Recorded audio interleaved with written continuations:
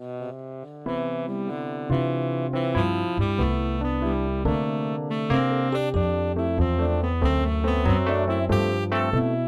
afgelopen weken zijn er enkele interessante resten gewezen op het gebied van het familierecht. Ik bespreek die zaken vandaag met Michelle Michels.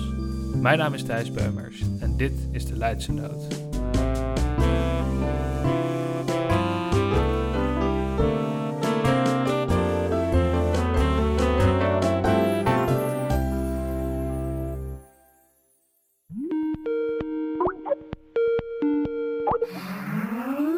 Hi Michelle met Thijs. Hi.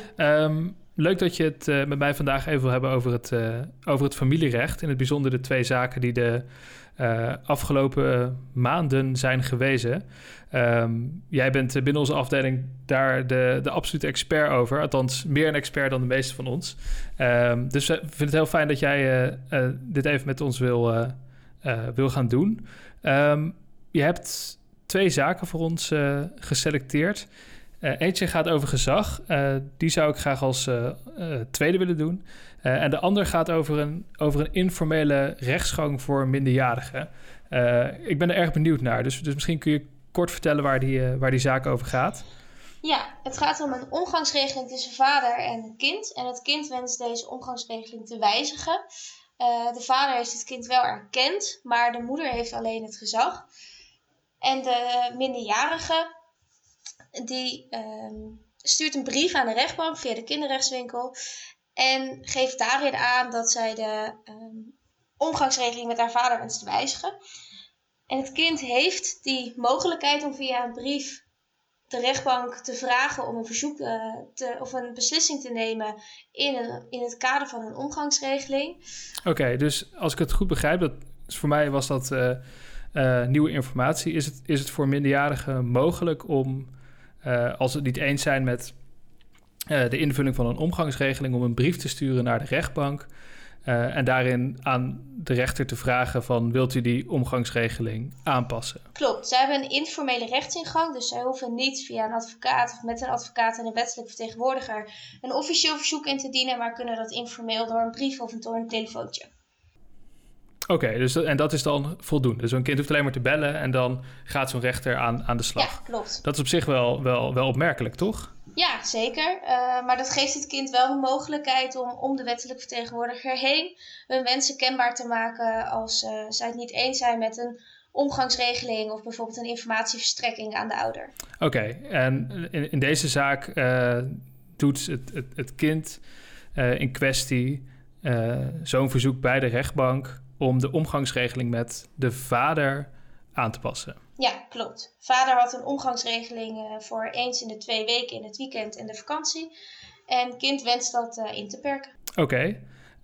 En hoe gaat dat vervolgens verder? De rechtbank, wijst je dat toe of wijst je dat af? Ja, de rechtbank die gaat daar mee en die beperkt inderdaad de vakantie tot 1 week. Maar die laat de rest van de omgangsregeling wel in stand. En vader gaat er uiteindelijk in hoger beroep. Oké. Die is het daar niet mee eens en die wil wel de volledige vakantieregeling zoals dat eerder was. En dan tijdens dat hoge beroep stuurt het kind wederom een brief naar dit keer het Hof, om aan te geven dat zij de omgangsregeling alsnog inwenst te perken. En niet alleen wat betreft de vakantie, maar ook wat betreft de om de week afspraak.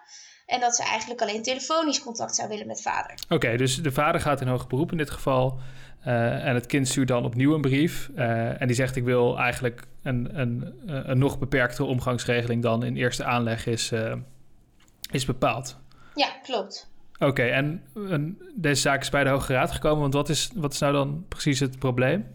Ja, de vader die gaat uiteindelijk tegen de uitspraak van het Hof in cassatie. En die klaagt over dat het kind niet de mogelijkheid had om via die informele rechtsingang die het kind bij de rechtbank heeft, ook bij het Hof via zo'n informeel rechtsingang binnen te komen en haar wensen kenbaar te maken. En zij zou daarbij vertegenwoordigd moeten worden door een wettelijk vertegenwoordiger of een bijzondere curator en door een advocaat.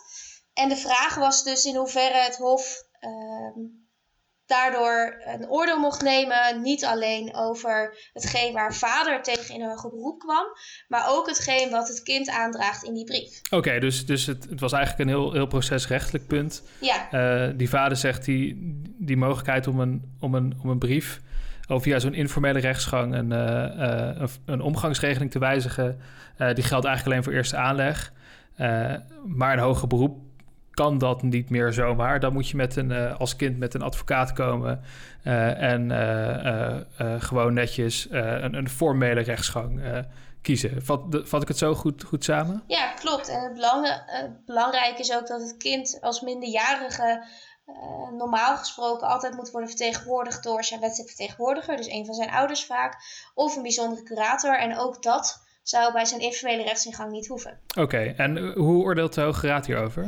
De Hoge Raad die geeft aan dat het Hof eigenlijk in volle oordeel of volle omvang over de omgangsregeling mocht oordelen.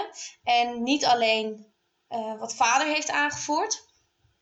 En zij zien eigenlijk de brief van de minderjarige in hoger beroep niet als zelfstandig hoger beroep van het kind.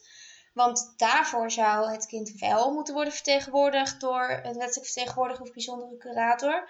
Maar ze zien het alleen als een informeel verzoek om zijn wensen kenbaar te maken aan het Hof en daar een mening te uiten.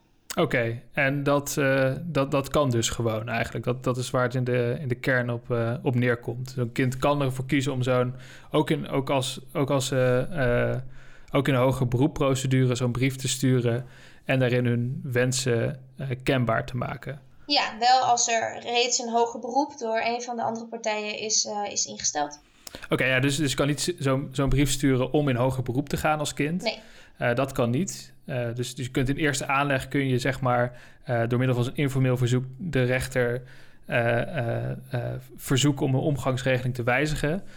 Dat kan niet meer in hoger beroep. Je kunt geen hoger beroep instellen met zo'n brief. Nee. Maar wat je wel kunt doen is, als er een hoger beroep loopt, opnieuw gebruik maken van zo'n informele rechtsgang om jouw mening te geven over de procedure. Ja, klopt. En de Hoge Raad geeft dan ook aan, door middel van de parlementaire geschiedenis, dat de ratio van het artikel daarbij van belang is dat het kind een eenvoudige en informele manier moet hebben om zich tot de rechter te kunnen wenden. En dus niet alleen in eerste aanleg, maar ook in hoger beroep. Ja, precies. En die ratio brengt dan met zich mee want het artikel was, als ik goed begreep, eigenlijk alleen geschreven voor eerste aanleg.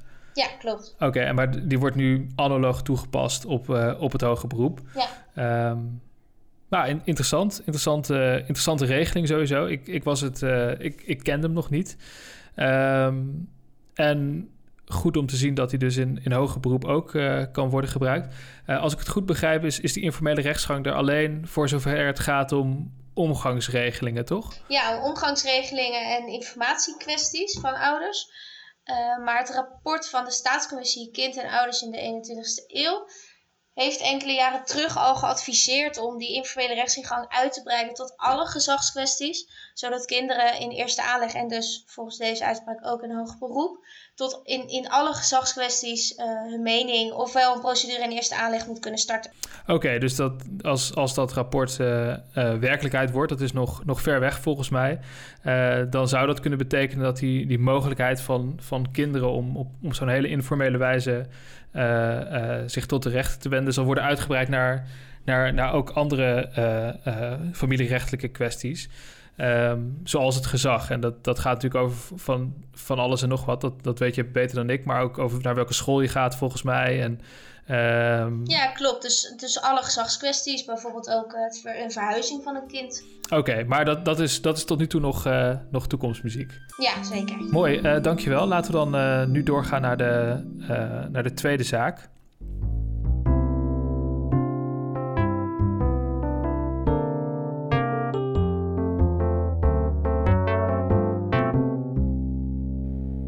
De tweede zaak ging, als ik het goed begreep, over gezag. Zou je misschien kort kunnen introduceren wat precies het geschil was in dit geval? Ja, het ging om een verzoek van een vader om hem samen met de moeder van het kind met het gezamenlijk gezag over het kind te belasten. Tot dan toe had alleen de moeder eenhoofdig gezag. En de vader heeft wel het kind erkend met vervangende toestemming van de rechtbank. Maar die had dus nog niet het gezag. En die vroeg nu om gezamenlijk gezag in eerste aanleg op grond van artikel 253c, boek 1. Oké, dat klinkt als je het zo hoort niet als een hele gezellige relatie. Nee, klopt. Want zelfs de erkenning was dus al een probleem. Als ik jou zo begrijp, want dat heeft hij via de rechtbank moeten regelen. En dat is niet... De moeder heeft dat betekent meestal, of eigenlijk altijd, dat de moeder de toestemming voor de erkenning heeft geweigerd, toch? Als ik me goed herinner. Ja, en dat is nu afgekaart, die erkenning. Het gaat nu nog om de vraag of hij ook het gezag over zijn kind kan krijgen. Ja, en de wettekst gaat er dan van uit dat gezag, dat is het gezamenlijk gezag van vader en moeder, slechts wordt afgewezen op 2 gronden. En één van die gronden is dat het kind een klem of verloren zou kunnen raken tussen beide ouders. Oké, dus in beginsel is het zo dat als je een ouder bent van het kind, je ook het gezag krijgt. En dan, er zijn 2 ouders, dus dat er sprake is van gezamenlijk gezag. En dat wordt afgewezen, dat wordt enkel afgewezen als het kind klem of verloren komt te zitten. Ja. Ik meen me te herinneren dat het een vrij streng criterium is, maar misschien kun je dat nog voor mij verhelderen. Daar is niet zomaar sprake van, toch? Nee, klopt. Er is zeker niet zomaar sprake van. Het wordt niet snel aangenomen en het is ook wel een vrij bekend criterium in het familierecht. Komt op meerdere plekken op dezelfde manier terug. En het wordt zeker niet snel aangenomen. Oké, dus er moet wel heel wat aan de hand zijn eigenlijk voordat een ouder geen gezag krijgt over zijn kind. Oké. Ja, een paar keer ruzie is niet voldoende. En hoe liep dat in deze zaak dan? In deze zaak wijst de rechtbank het verzoek tot gezamenlijk gezag toe. Oké. Ondanks dat er vrij veel ruzie is tussen vader en moeder. En in hoger beroep, of moeder gaat dan vervolgens in hoger beroep en die geeft aan dat er voldaan is aan het klem- of verloren criterium, dus dat het gezamenlijk gezag afgewezen moet worden. Oké, en hoe oordeelt het Hof daar dan vervolgens over? En het Hof geeft dan aan dat ondanks dat moeder er zelf eigenlijk voor zorgt dat het kind klem of verloren kan raken, dus dat voldaan is aan het criterium, moet alsnog het gezamenlijk gezag worden toegekend. Omdat vader verbannen wordt door moeder uit het leven van het kind en de moeder dus zodanig in strijd handelt met het belang van het kind, dat het onverantwoord zou zijn om de moeder met eenhoofdig gezag te laten belasten. Oké, dus als ik het goed begrijp, zou dat kind dus echt klem komen te zitten tussen die beide ouders. Maar omdat het de moeder is die daar eigenlijk de meeste schuld aan draagt en die toevallig het gezag al heeft, zegt de rechtbank ook, zelfs als dat kind klem komt te zitten, moeten we ook de vader het gezag geven, omdat dat in het belang van het kind is en ook in het belang van het family life en wat iets meer zijn. Vat ik het zo goed samen? Ja, zowel de rechtbank als het Hof geven aan dat het eenhoofdig gezag van moeder eigenlijk niet in het belang van het kind zou zijn. Oké. En daarover wordt cassatie ingesteld? Ja, de moeder gaat eigenlijk op dezelfde gronden als dat zij in hoger beroep ging, gaat zij in cassatie. Wederom, dus dat wel voldaan is aan het klem- of verloren criterium en dat dus het verzoek voor gezamenlijk gezag afgewezen moet worden. En de Hoge Raad oordeelt dan in lijn met de conclusie van de AG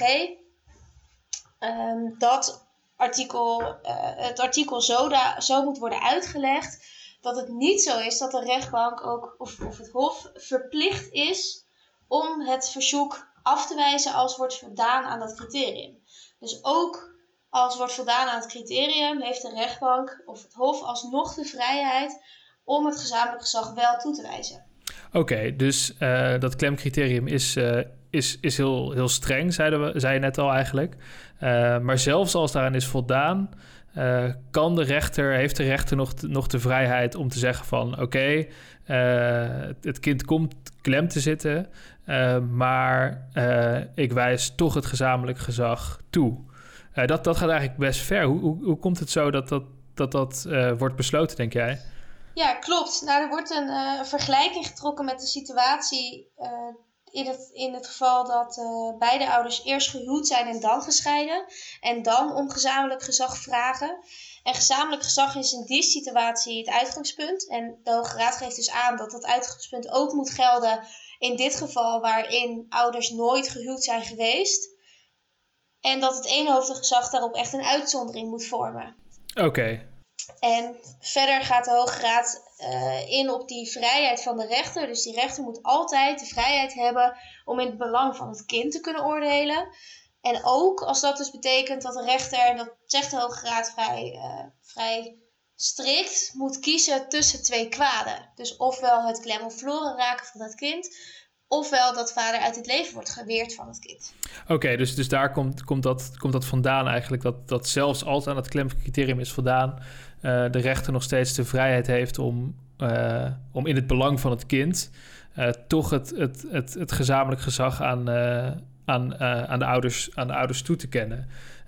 Zelfs als dat voor dat kind betekent dat die ruzie tussen die ouders verdiept of erger wordt, kan het in het belang van het kind zijn dat ze toch gezamenlijk gezag hebben, omdat die dochter of zoon zijn vader of moeder anders helemaal niet ziet. Ja, klopt. De Hoge Raad spreekt ook over het family life waar vader en kind recht op hebben. Dus dat dit eigenlijk een instrument is voor de rechter om het family life tussen vader en kind, wat tot nu toe helemaal niet bestond, toch te kunnen verwezenlijken. Oké, dus... En het ging ook wel om een vrij erge zaak waarin het kind al onder toezicht stond en mogelijk uit huis werd geplaatst. Ja, precies. Onder toezicht stond omdat om het feit dat die moeder dat nodig had dus. Ja. Oké, dankjewel Michelle voor het bespreken van deze twee interessante zaken over het familierecht. Dankjewel Thijs. Dit was de Leidse Noot. Bedankt voor het luisteren.